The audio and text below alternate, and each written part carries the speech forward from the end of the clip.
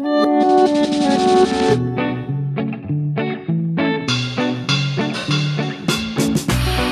and welcome to Waves of YA, a podcast focused on literacy brought to you by the Ocean County Library's Teen Literacy Work Group. My name is Chris. Joining me today we have... My name is Courtney. And my name is Rachel. Today's episode will be focused on nonfiction reads. What do you find appealing about reading nonfiction compared to fiction? It hits a totally separate spot for me. Sometimes I just want to learn about something, and I feel like YA nonfiction has a lot of really well put together specific books on specific topics that are way more accessible than other sources of information.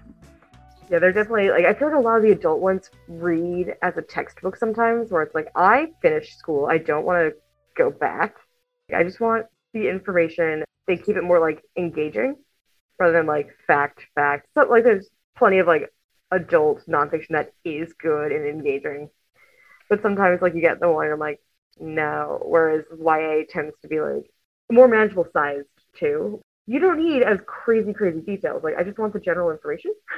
If I want to go deeper, I'll dig deeper on my own. That's a good starting point for different topics of I'm interested. I don't need to know every minute detail. Right, exactly. It's reliable information and it's presented in an easy to understand way. And again, I haven't read a lot of adult nonfiction, but some of it really does seem, like you said, a little bit textbooky or almost like it's trying too hard to be really formal and authoritative sounding. Whereas with YA, it's still good information, but it goes through the basics and helps you get an overview of stuff. Yeah, it's accessible and assumes you're coming in without knowing anything too. If you don't know anything, you're fine. You don't have to have all of the jargon known already. It tells you, hey, these are the terms you're going to learn right now. There are a lot of nonfiction books that are graphic novels too. And that kind of goes along with how we don't like things that are textbooky. It's there are nonfiction books that are graphic novels, and that makes it very appealing too, to just read a comic book about something that's true. I absolutely love Grand Theft Horse by Greg Neary, which was super fun. It was a topic I knew nothing about a woman that stole a racehorse, and it was very cool. I would have never known anything about it if I hadn't found it, and I was like, oh, I was interested. I dug deeper on my own, but I was this covered all the information and nothing else added more to it really. And it was a quick read on topic. It was so fun. Well, I really like digging deeper too with true topics. I mean, when I saw the play Hamilton on Disney Plus, I really wanted to know more about it. And there's actually this really good nonfiction book all about the Hamilton play that was written by Lin-Manuel Miranda, going deeper into the story of Hamilton and the play and all that good stuff. Do you by any chance remember the name of that? It's called Hamilton, and then there's a subtitle for it. Okay. We'll find it and we'll link it. That way anyone that wants to check it out. Because Hamilton's still super popular. It's been how many years now? Hamilton is going strong. Oh, it is. What category of nonfiction do you prefer most and why? I really like nonfiction books that almost read like they're fiction, and they could be made up stories, but they're not. One of my favorite nonfiction books is called The Pregnancy Project. And that was about a girl who, for her senior project, decided to pretend to be pregnant and kind of tackled a lot of stereotypes behind pregnant teenagers in high school. And that's a book that could be a made up story, but it's not. It's a true story. I tend to go for biographies, celebrity biographies, memoirs, anything that's a life I didn't already live. I'm yeah, I want to know more. And the celebrity biographies are a mix of this is a Wikipedia very easy versus really in depth. All Boys Aren't Blue. It was really, really good. Really in depth. Notes for Young Black Chef were really, really good. Really engaging. And I really enjoyed reading them, getting to see a different perspective and someone's life that's so drastically different from mine. And it's great for teenagers too. They're only exposed to what's around them, and being able to read people's memoirs and biographies and seeing how other people live and how other people grew up and getting to see what it's like I've got one that's pretty recent, 2020. It's called True or False, a CIA analyst's guide to spotting fake news. It's topical, it's informative. The way it's laid out, it addresses current events and it talks about the history of misinformation. And of course, I'm personally and professionally very interested in information literacy and this concept of fake news and how we are all consuming our information and how that can be kind of twisted for different reasons. I just think it's such an important thing for people to know. It's an important thing for young people to learn how to do. And it's very readable. It's not quite like that narrative nonfiction where it could almost be a fiction story, but it's very readable. It's got a lot of good information and it's got neat little sidebars and stuff like that to keep it engaging. So I really enjoy that. You like find a topic and this is the way to get into it. I also really like some how-to books too, or like crafting books too, because that counts as nonfiction. That does. Oh, I really didn't like even think about that. because I got a sewing machine a couple years ago and I only used it a little bit, but I really like checking out books on sewing because it gives you all the patterns and step-by-step instructions. It's like almost 20 different patterns in one book. And to me, that's a lot easier than like scouring Pinterest and trying to find all these sewing patterns. Just check out a book on sewing and it gives you all the information right there. And Pinterest doesn't have any quality control at all. And like, it didn't even occur to me like crafting books. And I do the Crafting with Miss Chris videos on our YouTube channel. And every time I'm like, here's a list of resources that we have. It's all nonfiction. Yeah. All of our nonfiction, like crafting books are great. Like someone has already gone through them and like, does this pattern work? Versus Pinterest being like, man, I hope this pattern works. No, it doesn't. Or like every Pinterest recipe I feel like is wrong. Or I'm like, have you ever cooked chicken? Actually, I don't think you did. You wrote me a very lovely essay about your grandpa, but the recipe doesn't work. Like our cookbooks too. Oh God, nonfiction is such a huge category where it's so many different directions you can go with it. Something else that falls into nonfiction is poetry. I love poetry, and getting a really nice poetry book can just be such a great experience. Because obviously, again, similar to crafting stuff or recipes and Pinterest, you can find a lot of poetry freely available online, but there's something to be said for having it professionally pulled together as a collection. There's a recent one called Inheritance, a visual poem, and it's actually the printed version of a spoken word poem, and it's got a lot of illustrations, and it's a beautiful, beautiful book, and the poem it contains is also fun to read. An enjoyable experience. What are some titles that you would recommend for nonfiction readers out there? I had mentioned Notes from a Young Black Chef by Kwame Onwuachi. I feel like I'm pronouncing that wrong and I'm so sorry.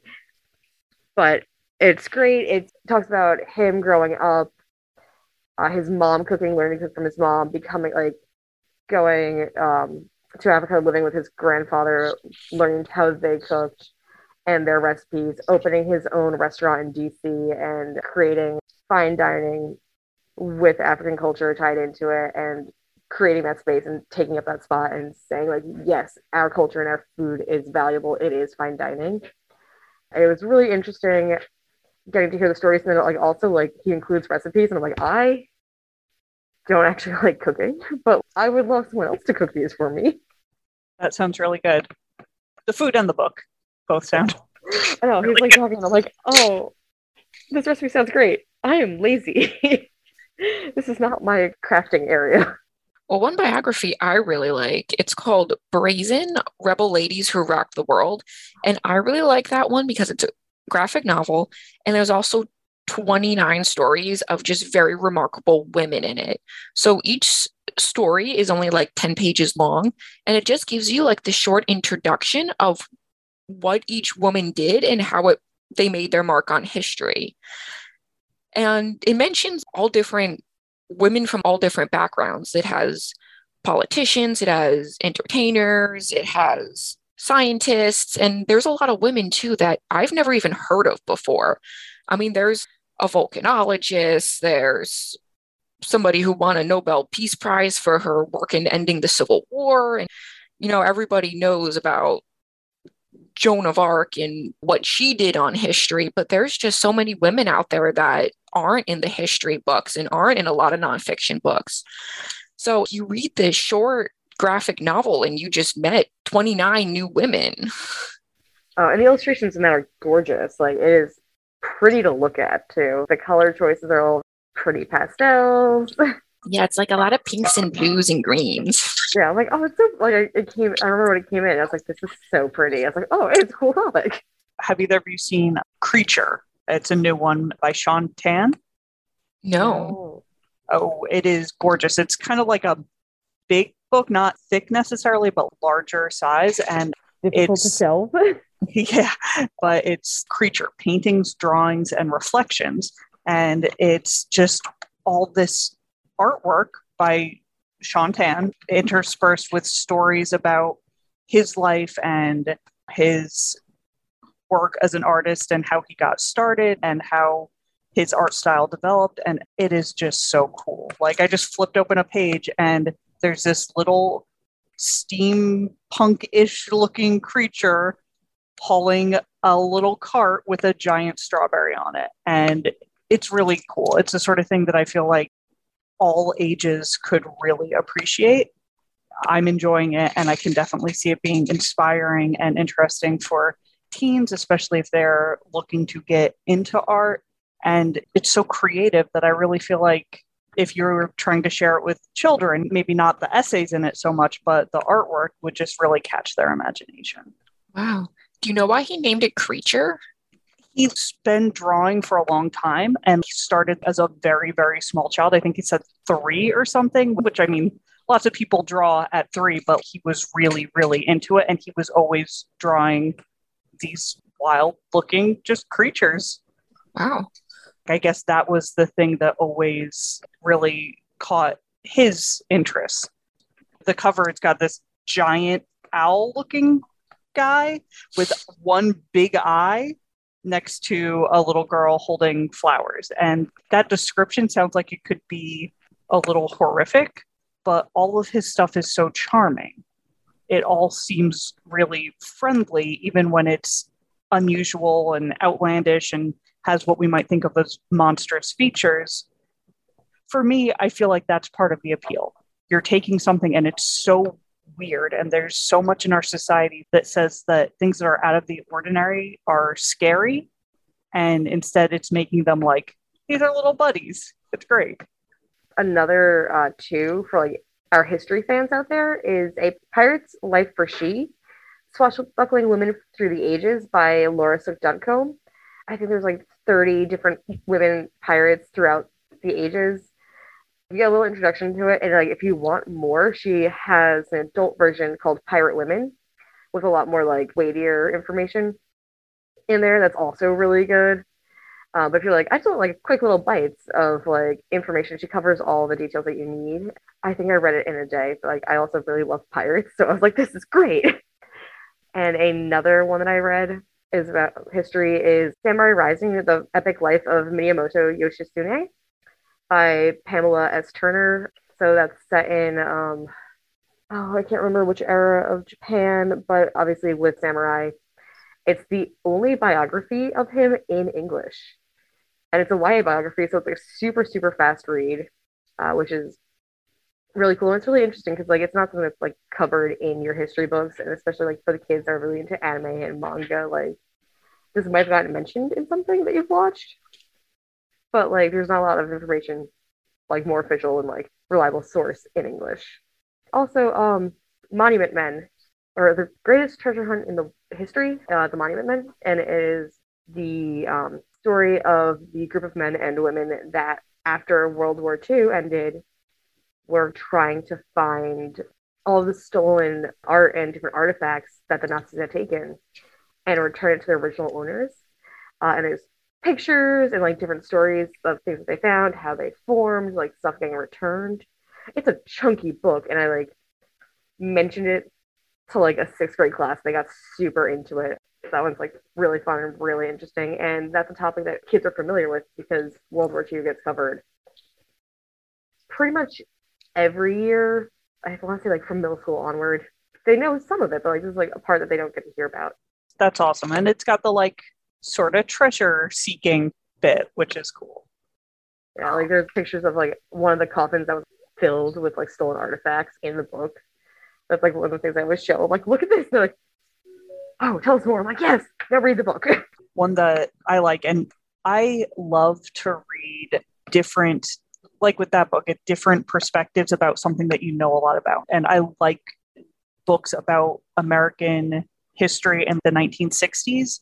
And there's one called Turning 15 on the Road to Freedom, My Story of the 1965 Selma Voting Rights March by Linda Blackman Lowry. And she was a civil rights fighter. She was jailed 9 times before her 15th birthday. And it's part of a story that we've all heard some of. We know some of the basics of it, but it gets into these specifics. It gets into one person, and it makes it so immediate and real and really not that long ago. It's someone who is still around to tell their story of what happened. And again, this is YA, so it's a pretty quick read, and it's got a lot of pictures and everything in it. So I really recommend that one. One book I like that I feel like also fits into that category is called The Port Chicago 50. And that book is all about the prejudice and injustice that Black men and women faced in America's armed forces during World War II. Everybody knows, that World War II happened and the general events of what happened, but people don't realize how these people were treated during that time too. What happened in the book was a massive explosion happened during the Navy base at Port Chicago, and it killed 300 sailors at the docks. And 244 men refused to go back to work the next day until conditions were taken care of and they weren't facing any unsafe conditions anymore. It just opens your eyes to like how Black men and women were treated during that time. I mean, they were almost giving their lives, to fight for us in World War II, and they were treated so unfairly during it. And that book is also a graphic novel too. And coming from somebody like me who isn't really a big history person, that's a fairly easy read with it being a graphic novel, and it's not too long either. I think that one's on my to be read list. Who's the author on that? I'd have to look it up. I didn't take note of any of the authors. The only reason I read it was because it was part of the required reading for library school for my YA class, but yeah, I loved it. It's Steve Shankin, whose last name I hope I'm pronouncing correctly. He does awesome YA nonfiction.